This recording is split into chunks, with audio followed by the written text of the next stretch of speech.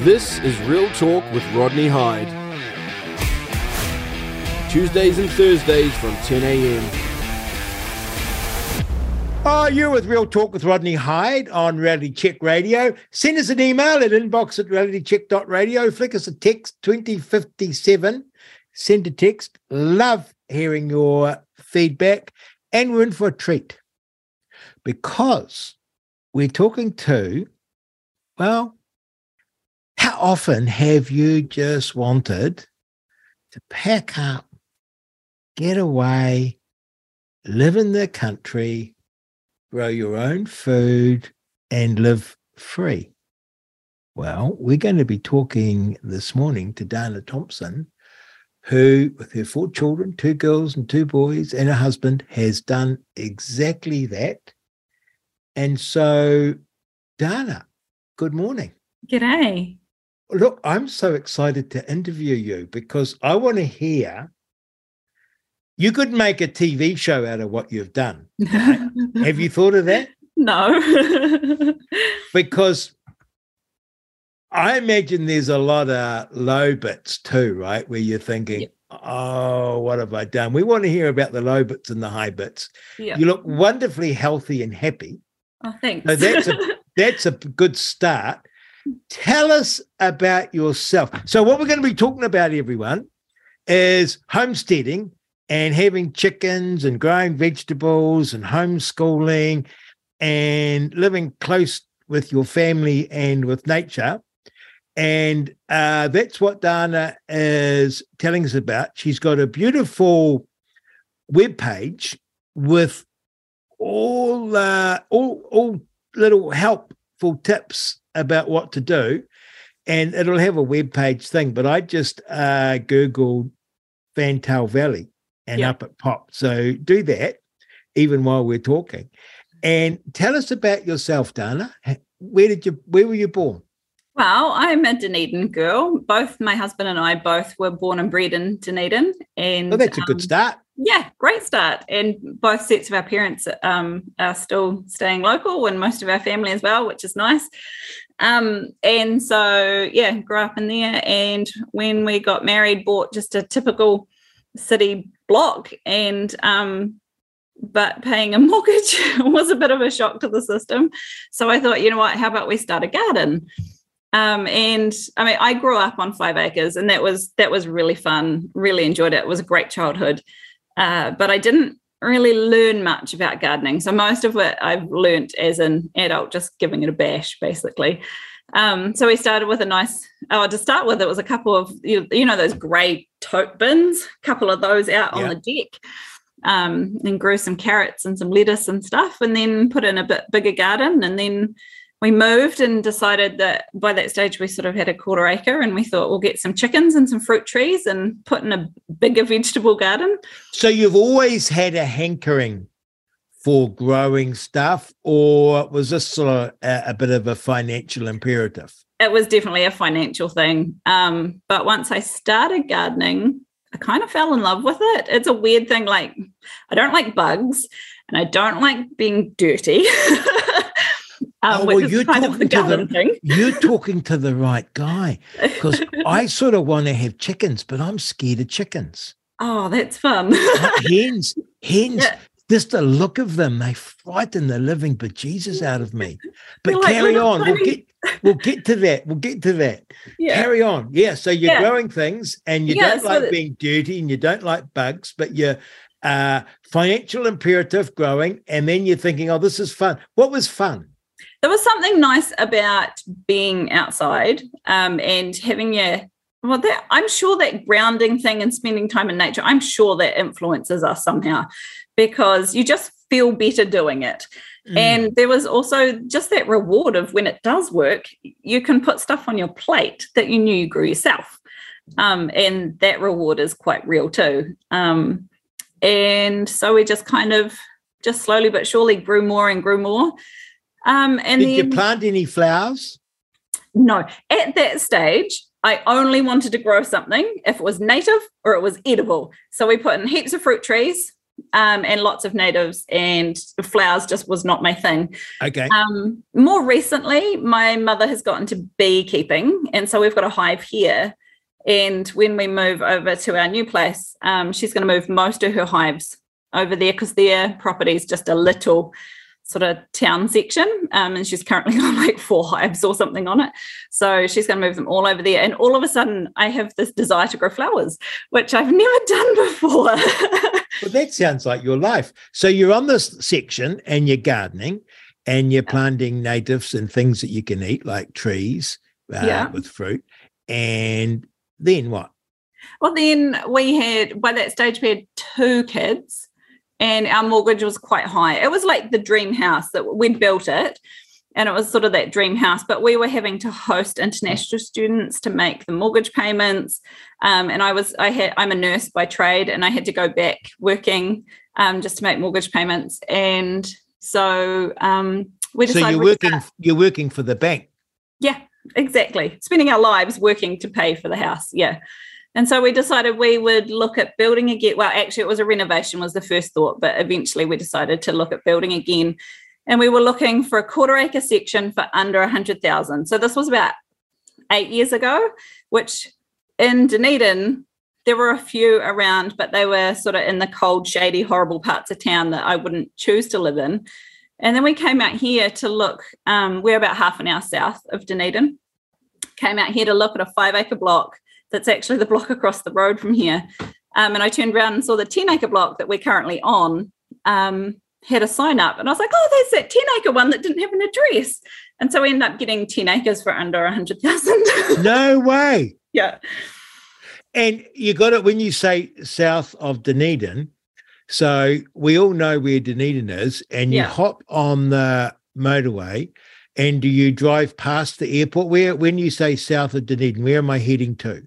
You take the coast road. So we're in Tairymouth. So you take the coast road down rather than the I see, the scenic rather route. than the motorway. Yeah, it's beautiful. It's a lovely part of the country. And so if you go on the coast road, it's half an hour out of Dunedin. Yeah. So how many kilometres would that be? I'm not sure. So many. 30, maybe 30 or 40, okay. I think. Okay. Yeah. You drive good. Okay. And do you have, when you say you're on the coast road, do you have the ocean or is it a distance? Yeah. You can see it. From here, we can see it from our gate. We're about 1 kilometre as the bird flies our actual house from the sea. Okay. But driving into town, it's right along. Yeah, it's just beautiful. You can. So you bought 10 acres 8 years ago for under 100,000. Oh my goodness. Yeah. But it had no house on it. It had nothing. It was pasture. There's quite a bit of old man gorse here as well, which has been brilliant firewood. It's the best firewood you could imagine.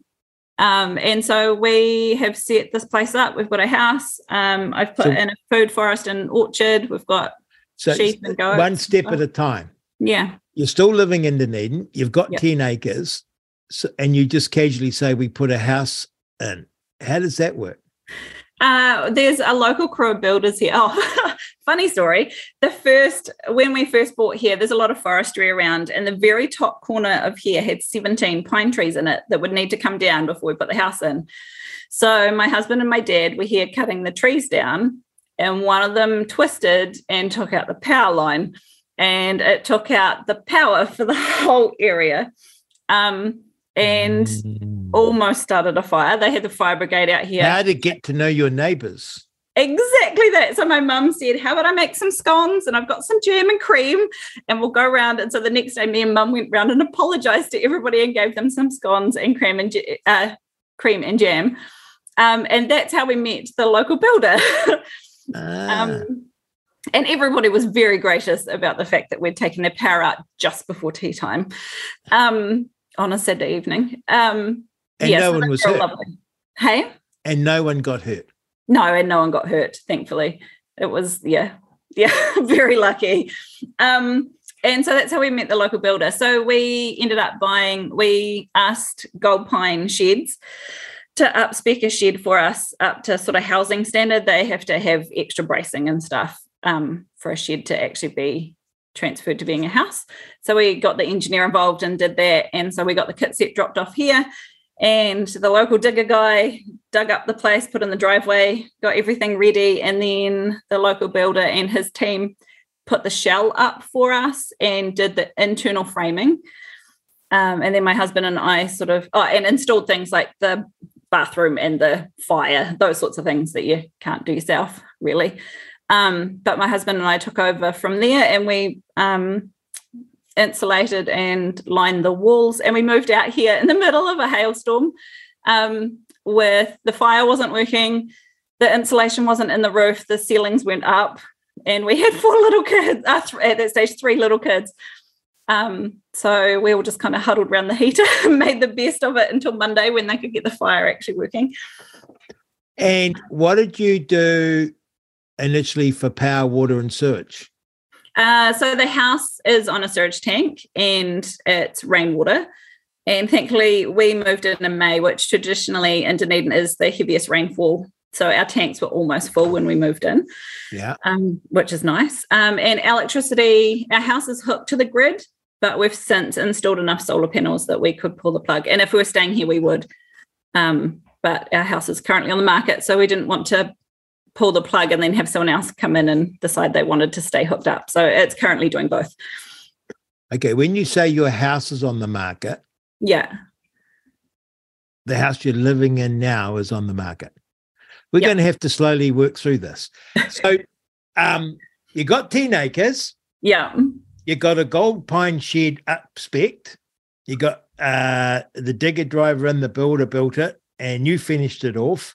Yeah. And you got on the grid. You're using rainwater, and you got a sewage system that is sort of dug into the ground. Mm-hmm. Is it rude to ask what all that cost?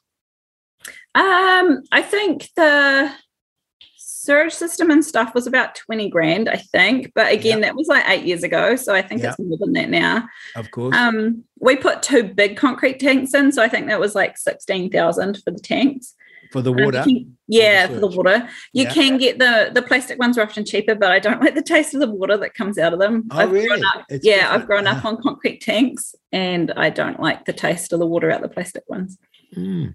Yeah. And so the rainwater runs off your roof? Yeah. Do you have to do anything to the water? Oh, we have a filter, like before you drink it, but so it takes the possums and the leaves out. Yeah. I think if a possum manages to fall down a drain pipe, it's a pretty small possum. Well, I just sort of think, so you can safely, I know this sounds silly, right? But you can safely drink water that's fallen out of the sky. I suppose it's all fallen out of the sky. Run down your roof, down your drain pipe, and through a filter into your concrete tank. Well, it goes into the filter's on the way out. Ah. Yeah. So the nice thing about particularly concrete tanks, but all water tanks, they develop a natural biofilm in them, which has the good bacteria in it that will naturally generally fight the bad ones. So the chances of getting something like Giardia is actually really slim. Do you have to put that biofilm in, or is it just occur? Really? No, it just develops, yeah. Yeah. See, there's these things that I imagine for hundreds and thousands of years we've sort of known, and it's sort of such a shock to me because we aren't even prepared to drink water unless it comes out of a tap or a bottle now, aren't we? And you just get it off your roof. Yeah. And can you get enough water that way? Yeah, we've never run out. So does it only come off your roof? Yeah. My goodness. Yeah. And you got electricity and you got a sewage system. Okay, so what did the shed cost? That's a good question. I think all up, our build here was about, at the time, about 220. Good for you. Because we saved a lot in labour because we did the lining ourselves and the insulation ourselves. And labour is about half the cost of a build. So, is your husband quite handy? No. Was it a bit like that? You won't remember this, but when I was a kid, they had a great show called Green Acres. Yeah. Was it Zaza Gabor or some woman, and they went from, I guess, New York out into the country, and it was sort of the show was around their spoofs of them living in the countryside. It was terribly lame, but at the time we loved it. Did it feel a bit like that you were hapless, the two of you? Oh, we just, I'm quite practically minded, and Matthew's very good at following instructions. So he can wield a skill saw better than I can because he's got the strength that I don't have. So I can say, here, cut this, and he'll cut it straight, you know.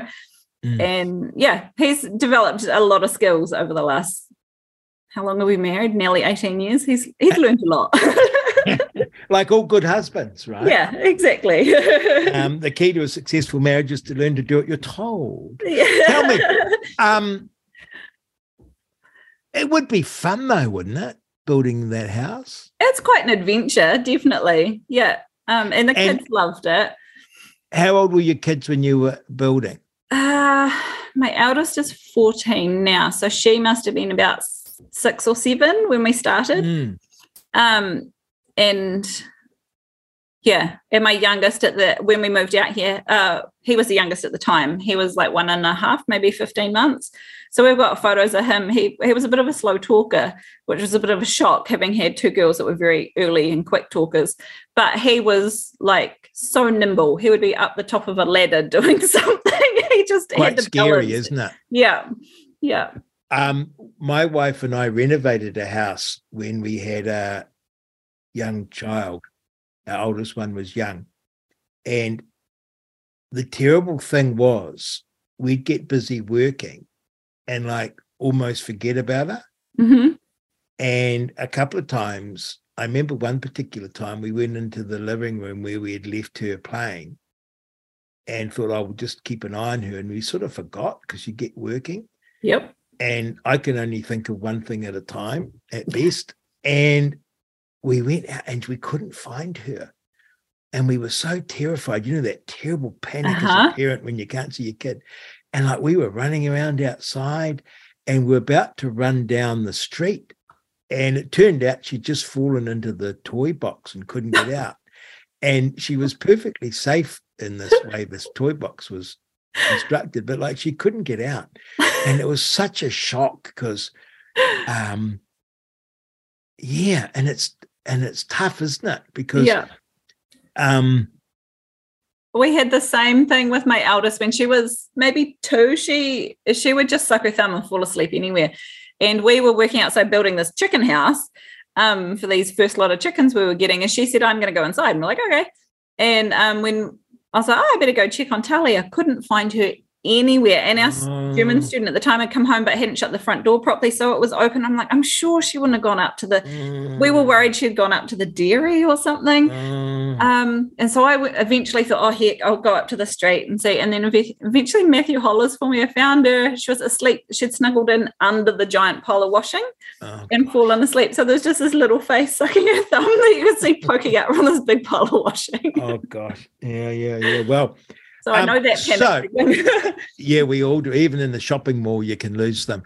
And so you built this shed and then you started to populate the 10 acres with stuff. Yep. What did you do? We brought the chickens with us when we moved here. So they were here while we were still finishing the house and stuff. We just put together a little house with them using some scrap tin that Matthew had found from a friend's house and some pallets, and sort of stacked the pallets too high and made this big shed with it. And so that's where the chickens hung out until we had time to build them a proper chicken house. And not long after we got here, we got some milking goats as well. And we had to keep them on a tether until we could get some fencing in. Why did you get milking goats? Why did we get them then? It was before I had Jada. I can't remember why we got them then. I think probably just because I love goats. I've grown up with them. And you milk a goat? Yeah. Do you milk it each day? Yeah. They usually will have a baby with them. And so we do what's called share milking with them. So we will pop the babies into a pen next to the mother, or usually we have a couple of mums on the go at the time, so all the babies go in together, put them in a pen overnight, milk the mums in the morning, and then leave the babies with them for the day. So you sort of pinch babies' milk? Yeah. But it's great because it means that, the babies don't drink much during the evening anyway. And then how much milk do you get out of a goat? It depends how good a milker they are. My favourite one that we had, Edith, she would milk a litre. Wow. Yeah, some of them milk more than that, but And what's it taste like? I'm honestly not the biggest fan of drinking it. I can taste I don't even know what you call it, it's not even goaty. There's a taste in the back of your throat. My eldest can taste it as well, but no one else in the family can, so they'll all drink it. It just tastes like milk, except for me and Talia, we can have this funny aftertaste. Yeah. And you grew up with milking goats? Yeah.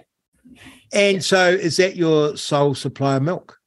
No, we then sort of moved out of milking goats and swapped to meat goats when I discovered that the people in the family that are good at, okay at drinking dairy and don't get too much upset tummy from having too much dairy are the ones that don't particularly love the goat's milk, and the ones that have some dairy intolerance were the ones that were drinking the goat's milk. So we don't actually use all that much milk in our house anymore, but when we do eventually move, I want to get an A2 Jersey cow. Mm-hmm.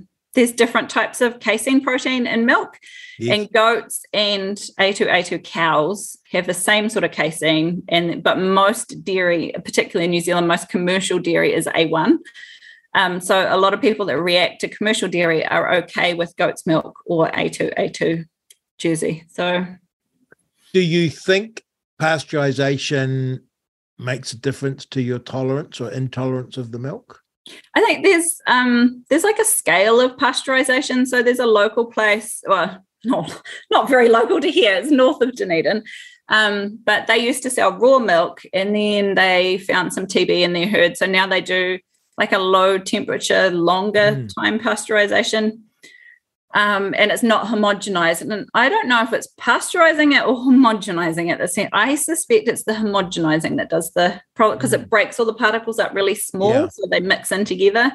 And I think that's when you get leaky gut things. I was a big fan of raw milk. I can't get any at the moment, not at a reasonable price anyway. And our kids grew up on raw milk. And I remember getting this milk and sitting down, and I hadn't drunk milk since I was a kid. And I poured myself a glass of milk and I started sipping it. And it transported me back to being a little kid and drinking milk from the cow. Yeah. And it was so delicious and refreshing. And after that glass of milk, I slept literally like a baby and became a big fan of it. Amazingly, the couple that used to supply us with raw milk and a lot of Wellington, the government hounded them, and they kept within all the rules and regulations and would get legal advice and all the rest of it. And they got prosecuted for not following some regulation. And their milk was our kids grew up on it. Yeah. So I was interested in that. I never looked all that. Well, I did. I read a couple of books on it and I was fascinated by it. But now we're just having to buy, standard milk, and we make kefir, and the kids mostly drink kefir. But good for you. So I'd never heard about having milking goats and fighting the little kid for your share. But you've always got to have a little kid being born. You can milk them for a couple of years before they have to have another kid. Yeah. But that sort of the milk supply does taper off, and the kids are so cute. Why would you not want them? Yeah, but you sort of got to get a daddy goat, don't you? Yeah. And we used to borrow one from someone else that we knew, and he was real sweet. He was a lovely daddy goat. He wasn't aggressive. And then more recently with our last herd, we had one, and as long as it wasn't in season, he was lovely. When it was sort of rutting season, he was a bit more protective of his girls, and we just stayed out of the paddock when he was like that. But the rest of the time he'd come up for a cuddle. He was quite lovely. Gosh, that's really out there to me. I'm sort of up till recently, it's got to be wrapped in a bit of plastic for me to contemplate eating it or drinking it. But so you got the go. What did you do in the garden? Well, it took us a wee while to get the garden done because we needed the digger driver to come back. When he's cleared up for the house, he put this massive pile of topsoil just over off to the side. And so for where my veggie garden was going, I needed him to come back. So we had to finish sort of what we were doing with the house before we could get him back. And so he came back and placed it out for the lawn and pushed it out for the veggie garden. So I did have to go, I think it was about 1.5 years without a garden, which by the end of that, I was like, I need a garden. But for your sanity almost. Yeah. It gives me an excuse to get outside, and the kids don't. One of my kids loves gardening. The others will come and help and then get bored and walk off. So it's a nice way of not telling them to go away, but also getting my own space. Yeah. Yeah. So how did you make your garden? To start with, they were just in the ground, but like you put the topsoil down, that was it? Yeah, pretty much. And then we had some animal bedding, because cleaning out from the goats and the chickens, so we dumped some of that on the ground. And then I just kind of made sort of furrows for the pathways and hills for the garden, just so I knew not to stand on the garden bed so much. And how did you know when to plant things? By that stage, I kind of have a rough feel for it. But my favorite book was actually the Star Garden Guide. So, like there's the ODT and Allied Press, who own ODT, the newspaper. There's also the Star. And so the Star, which is like the wee weekly tabloid, I guess it's called, the wee one that gets put out for free. Yeah. So the Star, they had a Star Garden Guide, and it was a book. Because it was made locally, because a lot of the gardening books you get for New Zealand, like the Tui one, seems to be more based for sort of Wellington up, not quite so relevant for us down here that get a bit colder. And so it was great because it had weekly what to plant each week. I've got to get that book because I'm into gardening, slowly learning. But it's crazy, right? Because I'm like you, my mum and dad were the best gardeners ever, and I never learnt and could never understand it. And now I just want to garden. Yeah. Well, I put together a gardening course for people like that, and then I decided to put all that course material into a book. So it's got weekly what activities on your webpage. Oh, great. Okay. On your webpage. Yeah. Oh, look at that. Yeah. Because I got distracted reading about hens on your webpage. So there's a lot of stuff there. Hens, I'm scared of hens. Oh. I'm going to come back to your webpage. But so you got your garden up and running, you got your house, and you started, at what point did you start homeschooling your kids? We actually started that before we moved out here. It was one of the things that stopped us having to worry too much about where in town the section was. Okay. My eldest went to school for she went for a year, but about 2 weeks into it, she's like, when are we going back to kindy? And then halfway through that first year, she's like, school's such a waste of time. The teacher spends the whole time telling off the naughty kids, and I don't get to do anything that I want to do. Isn't that great? Out of the mouth of a 5-year-old. and they love being homeschooled? Hey?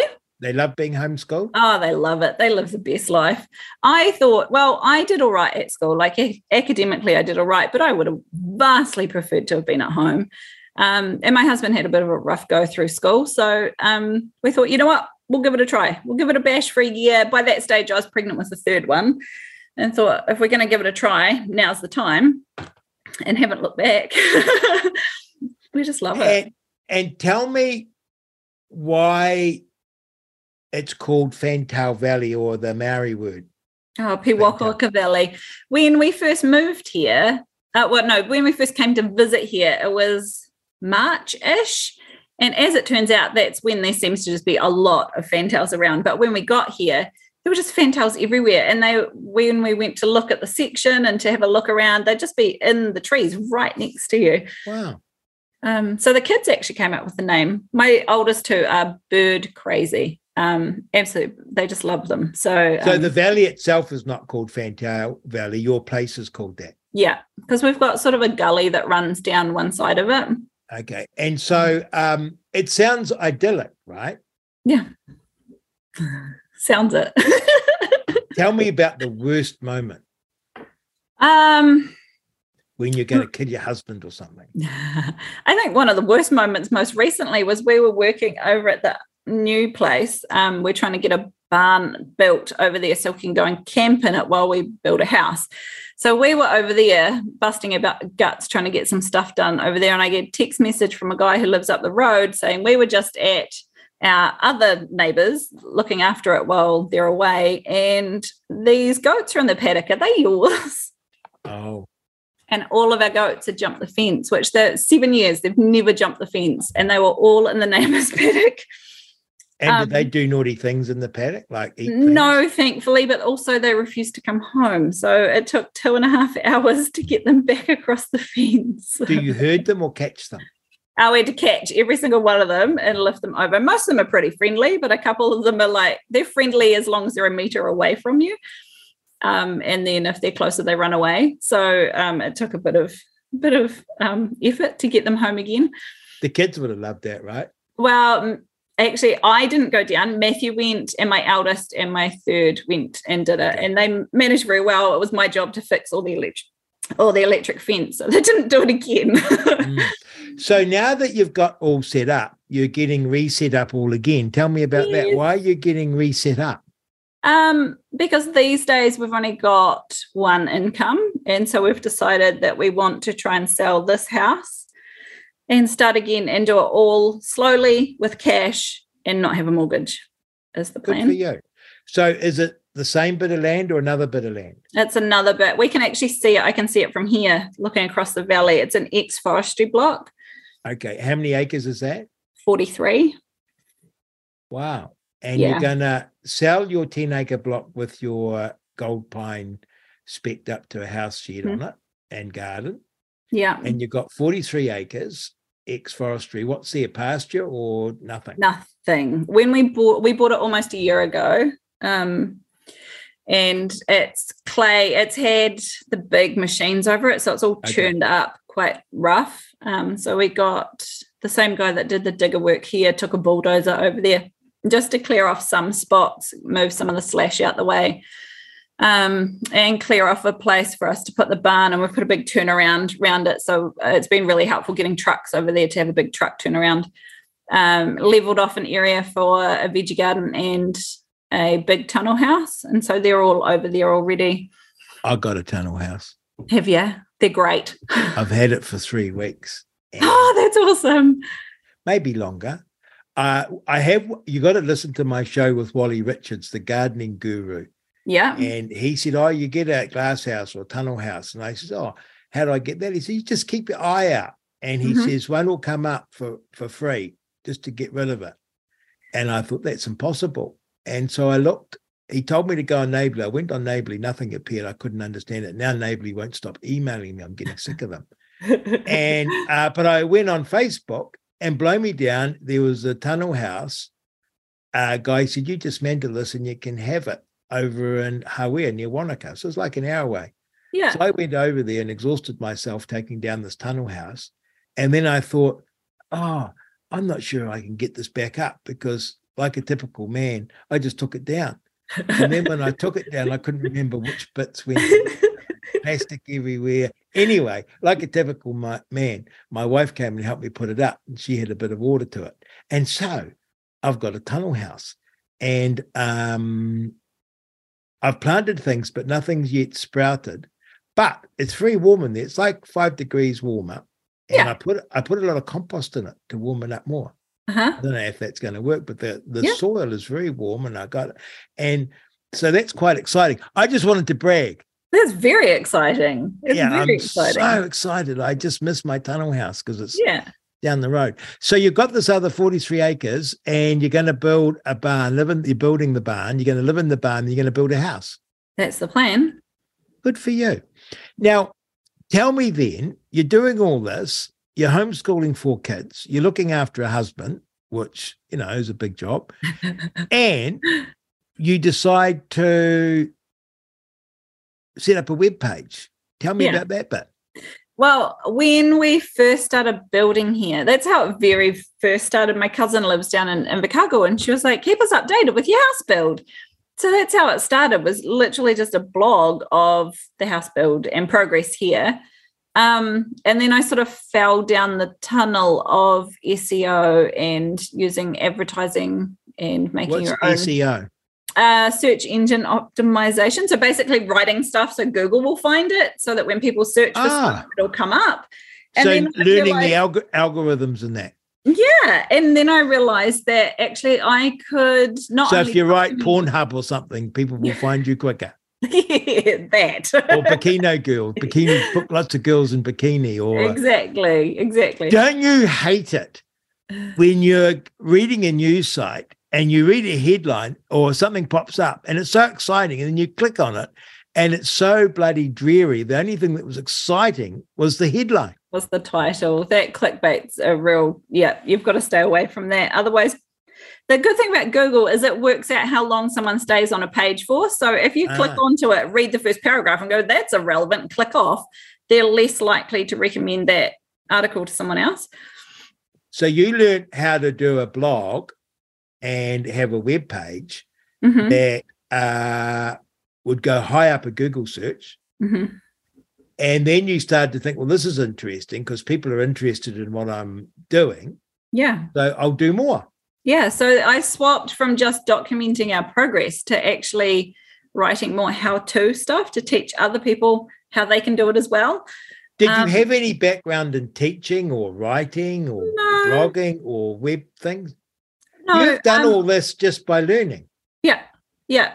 And now I've built a few websites for a few businesses too that need a simple website. I personally own about 3 or 4 that So you built the web page. You didn't go to some fancy computer guy and say, I need a web page. You built it. No, I did it myself because it's cheaper that way. Wow. Because I suppose if you're having goats and milking your goats and fighting off the kids and getting a dad goat and all the rest of it, building a web page is like easy.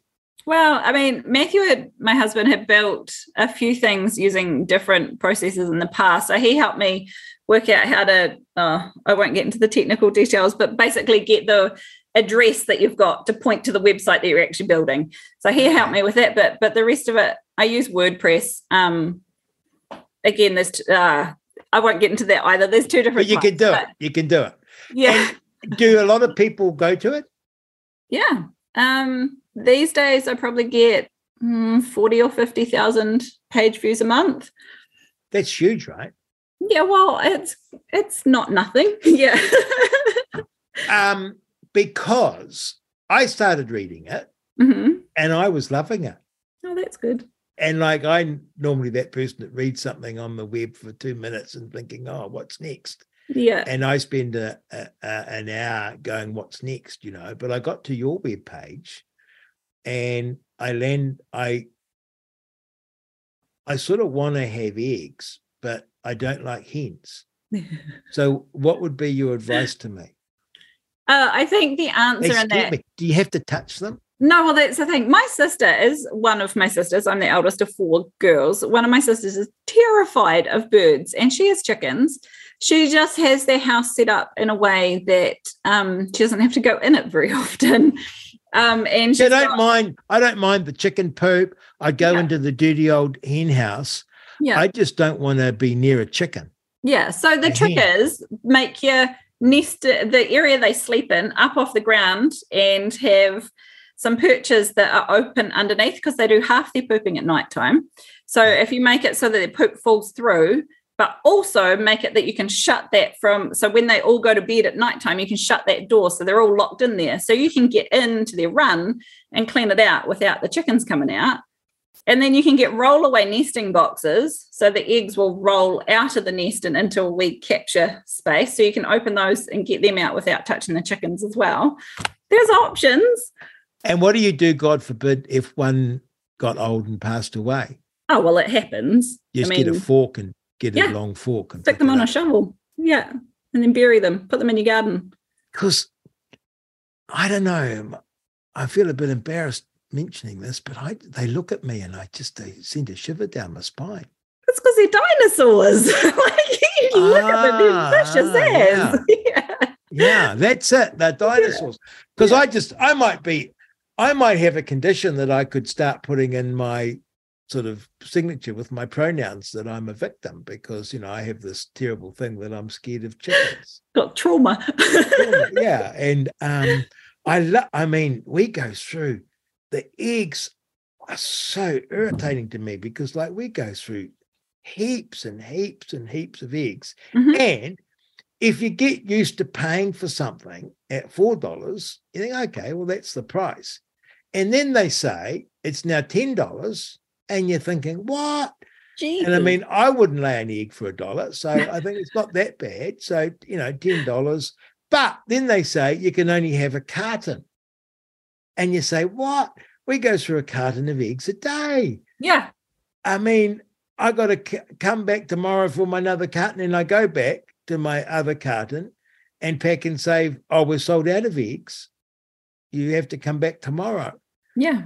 And all this is, of course, of crazy rules on Yep. Resource Management Act and all that nonsense that's Yeah. done this to our poor hen farmers. And so I'm thinking, well, I'm gardening. I got myself a tunnel house. Maybe I need a chicken coop. Yeah. But would I have to touch the hens or care for them, or if they get sick or something? And then that's why I started reading it. And your page, I'm going to read it some more and figure out how I do all this. I think it's quite doable.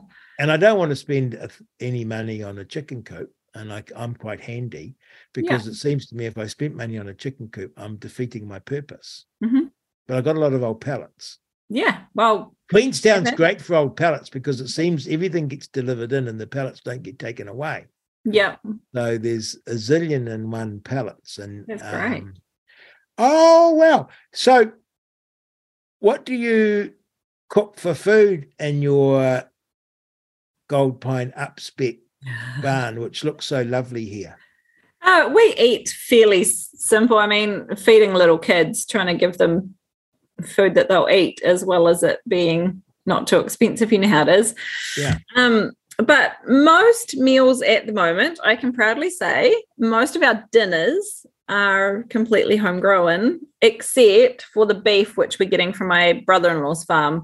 We don't have beef here, but if we've got lamb or it's usually from here.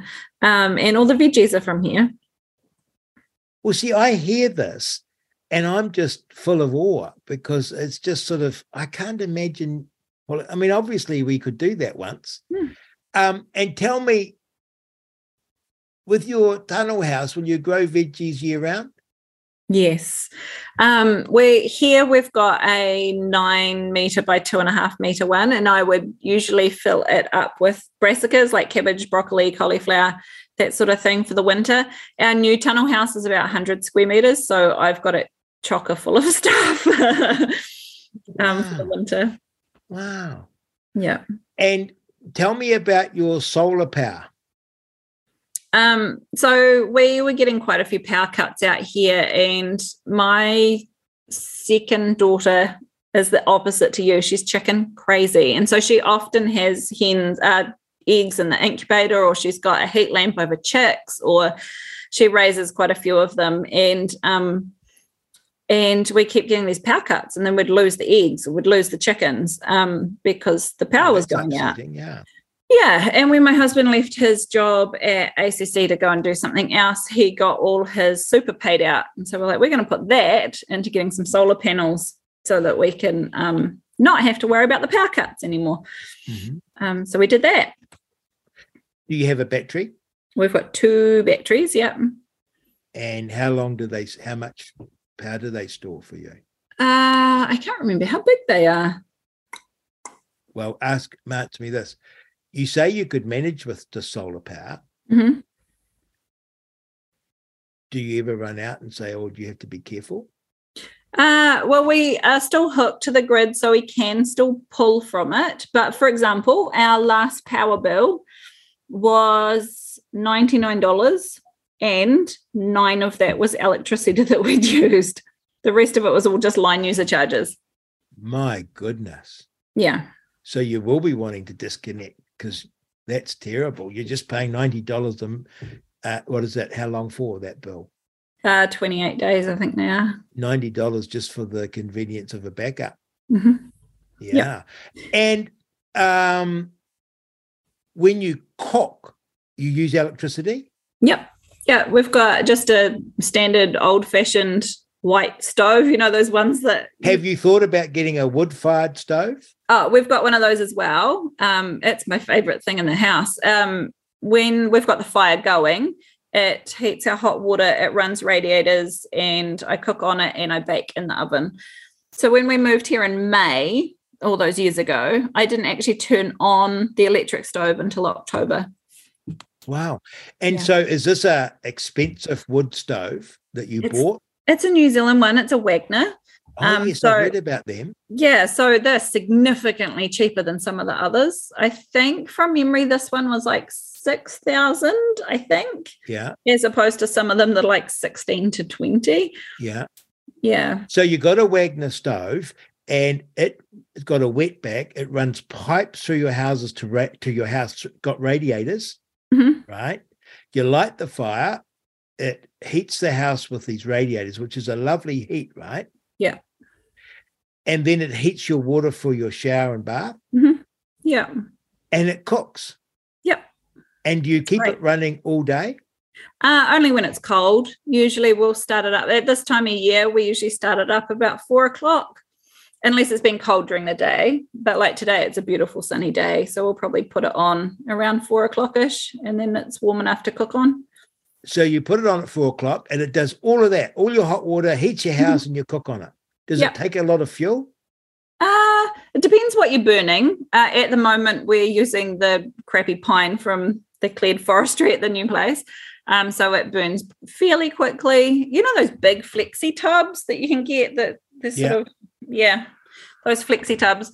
If we're burning the fire all day and the evening, we might go through 4 of those if it's pine. If it's macrocarpa or gum, we'll probably go through 2.5. And if we're burning gorse, once you get the fire going, you'd only go through 1 of them. Wow, because it's a hard wood. Yeah. And you can get all that firewood just for the cost mostly of collecting where you are, right? Yeah, we pretty much get it for free, yeah. But you don't like cooking on it in summer because it's too hot? Yeah, well, because we have so much solar, we use the solar to just heat the hot water, using the electricity from the solar to heat the hot water, and we don't need the house heated.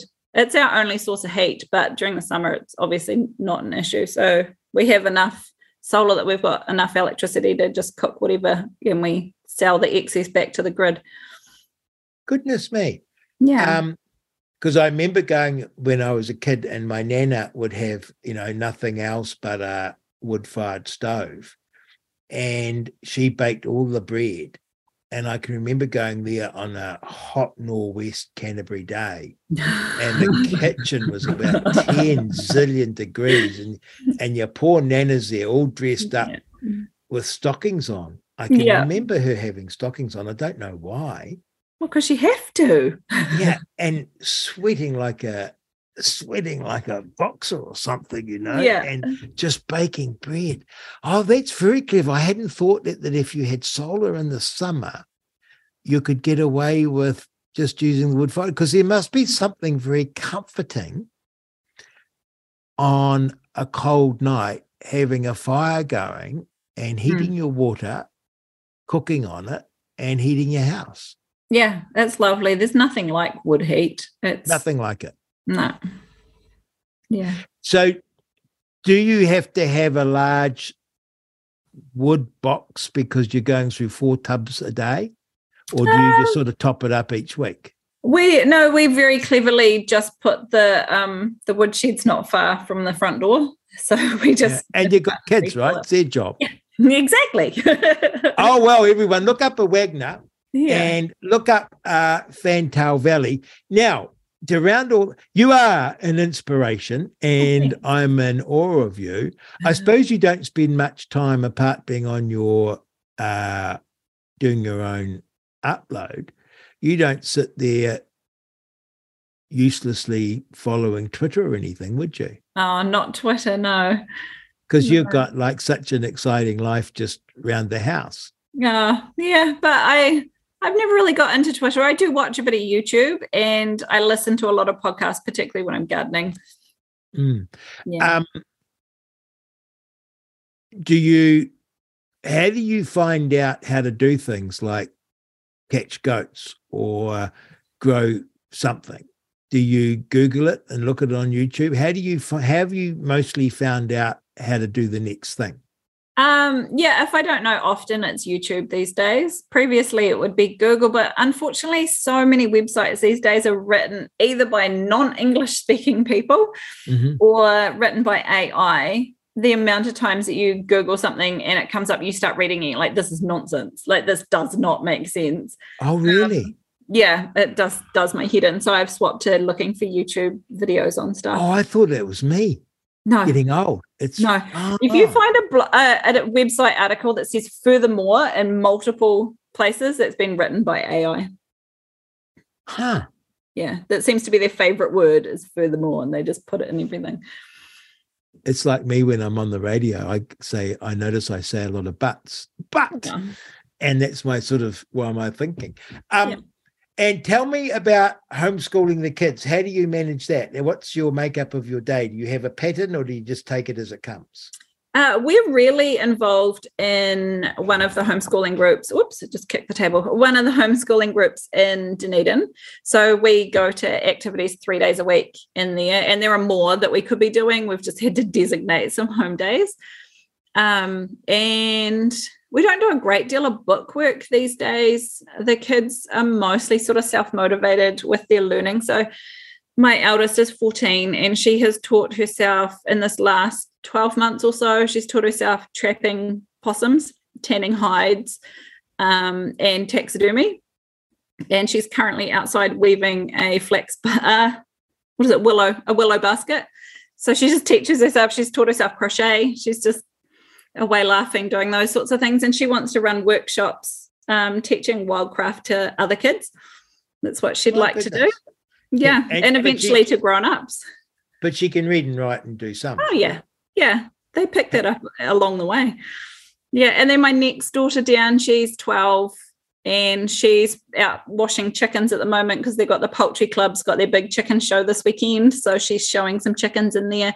And she knows more about genetics and breeding than I could ever dream of knowing. She just reads big, thick books on genetics that doesn't interest me, but she loves it.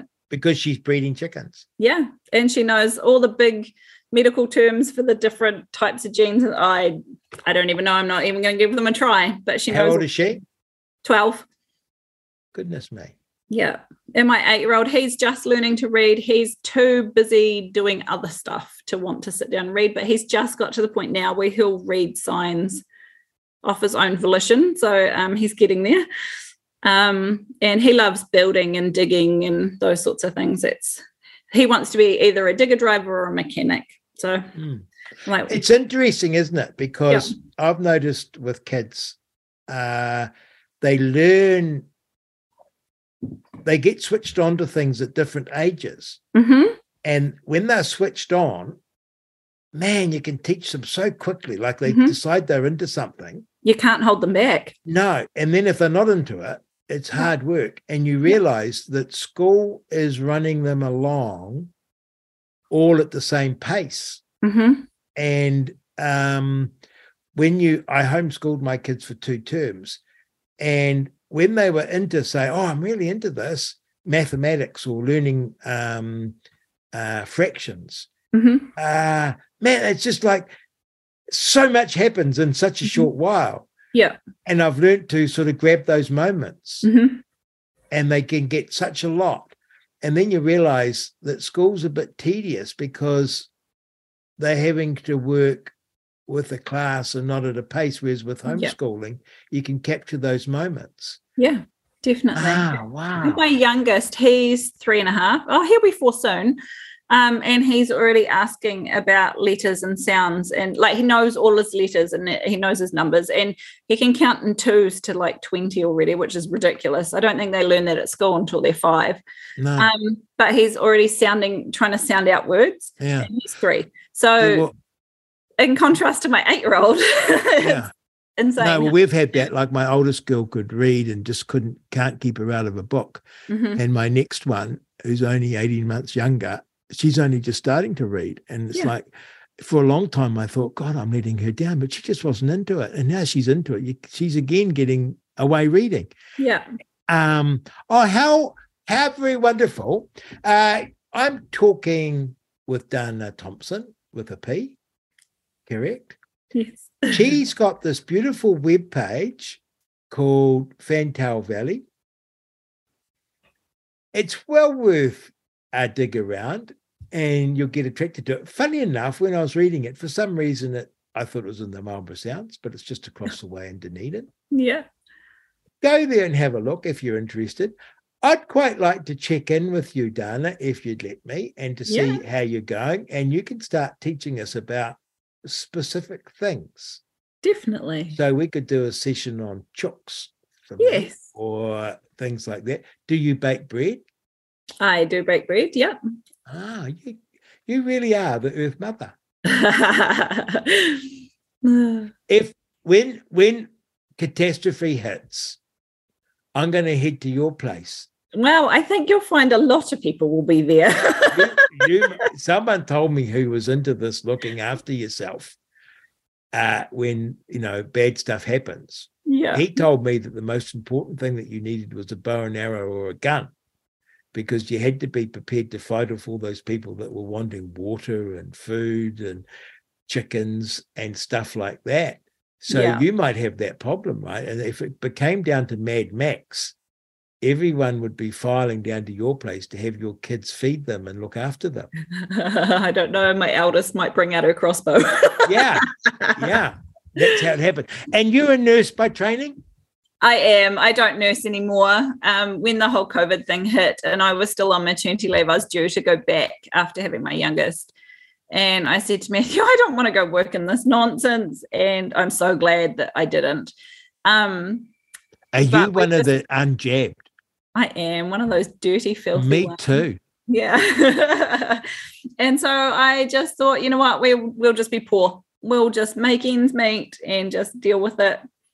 Well, the funny thing about being poor is it and being resilient is you haven't got a lot to lose in a funny way. I mean, I imagine if you're very well off at the moment and got high expenses, you could be a bit troubled because, you could be sitting on the edge, whereas you and your husband, you could go down to nothing and you could live. Yeah, pretty much. Which is most people could be living and they can't imagine going down a little bit because of the bills that they've got and the commitments they've got to their kids' education and their kids' sport and all the rest of it. Yeah, so definitely. you do think if you've got that covered, you can actually hunker down and go through a rough time. There's sort of two ways to do it. You either have to be very rich or very poor somehow to cope. I think not having money makes you a lot more creative with what you have, and it makes you learn stuff that maybe you wouldn't normally want to learn. Like getting over my fear of chooks. Yeah, exactly. I'm going to do that now. I'm going to get animals. You should. You totally should. I'm going to get it because it's just a thing in my head, right? Yeah, it is. You can totally. I had a thing in my head that I couldn't eat fish for a long time. Still can't really. The smell of fish. I got fish poisoning when I was 7. Yeah. And the smell of fish, that strong fish smell, will send me to the bathroom. Yeah, I don't like fish. And I decided it was just a thing in my head. And I went to a Japanese restaurant and ate a full plate of raw fish. Oh, wow. And after that, I thought, oh, yeah, that's nothing. And I still don't particularly like fish, but I know I can eat it. And I think I'm going to have to overcome my fear of chooks. You should. Because I've got a bit of a thing, like plants are clean. I can grow a lettuce and I can cut it and take it home and make a salad. Yeah. And I feel very good about that. But I feel quite differently about having a dirty old sheep running around the paddock and then chopping it up and eating it. But I love meat. You know what I mean? So there's these little things that we have grown remote from the sharp end of what we eat. That's so true. And I've grown remote from the sharp end of eggs. And so I'm going to have to get back. Dana, good luck with your kids. Do come on. I recommend, I'm talking to Dana Thompson. You're on Real Talk with Rodney Hyde. We've been talking the real thing about homesteading. I recommend everyone that's listening, if they're wanting to spend some good quality time, go to Fantail Valley, Google it, because the algorithms will send you there. So this lady who's living out in the wop-wops, sort of with a bit of straw coming out of her ears, she knows how to beat the Google algorithms and get into the cyberspace, and you'll find her. And you'll learn a lot, and you'll learn a little bit about the family, which is just so gorgeous, and they will inspire you. And just like I've been inspired first by Wally to get a tunnel house, now by Dana to get chooks. And we'll check back in with you, Dana, if we may.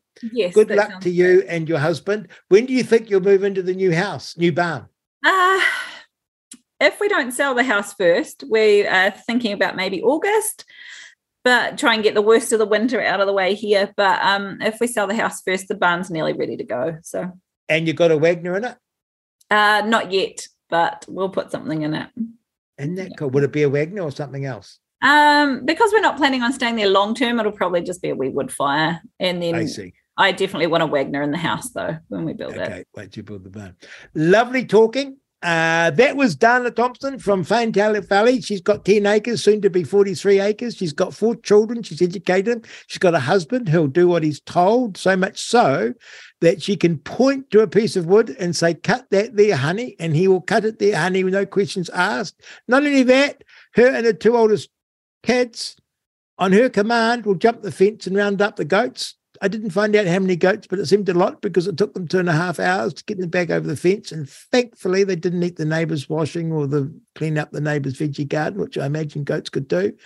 What a delightful woman. What a delightful story. What a delightful life.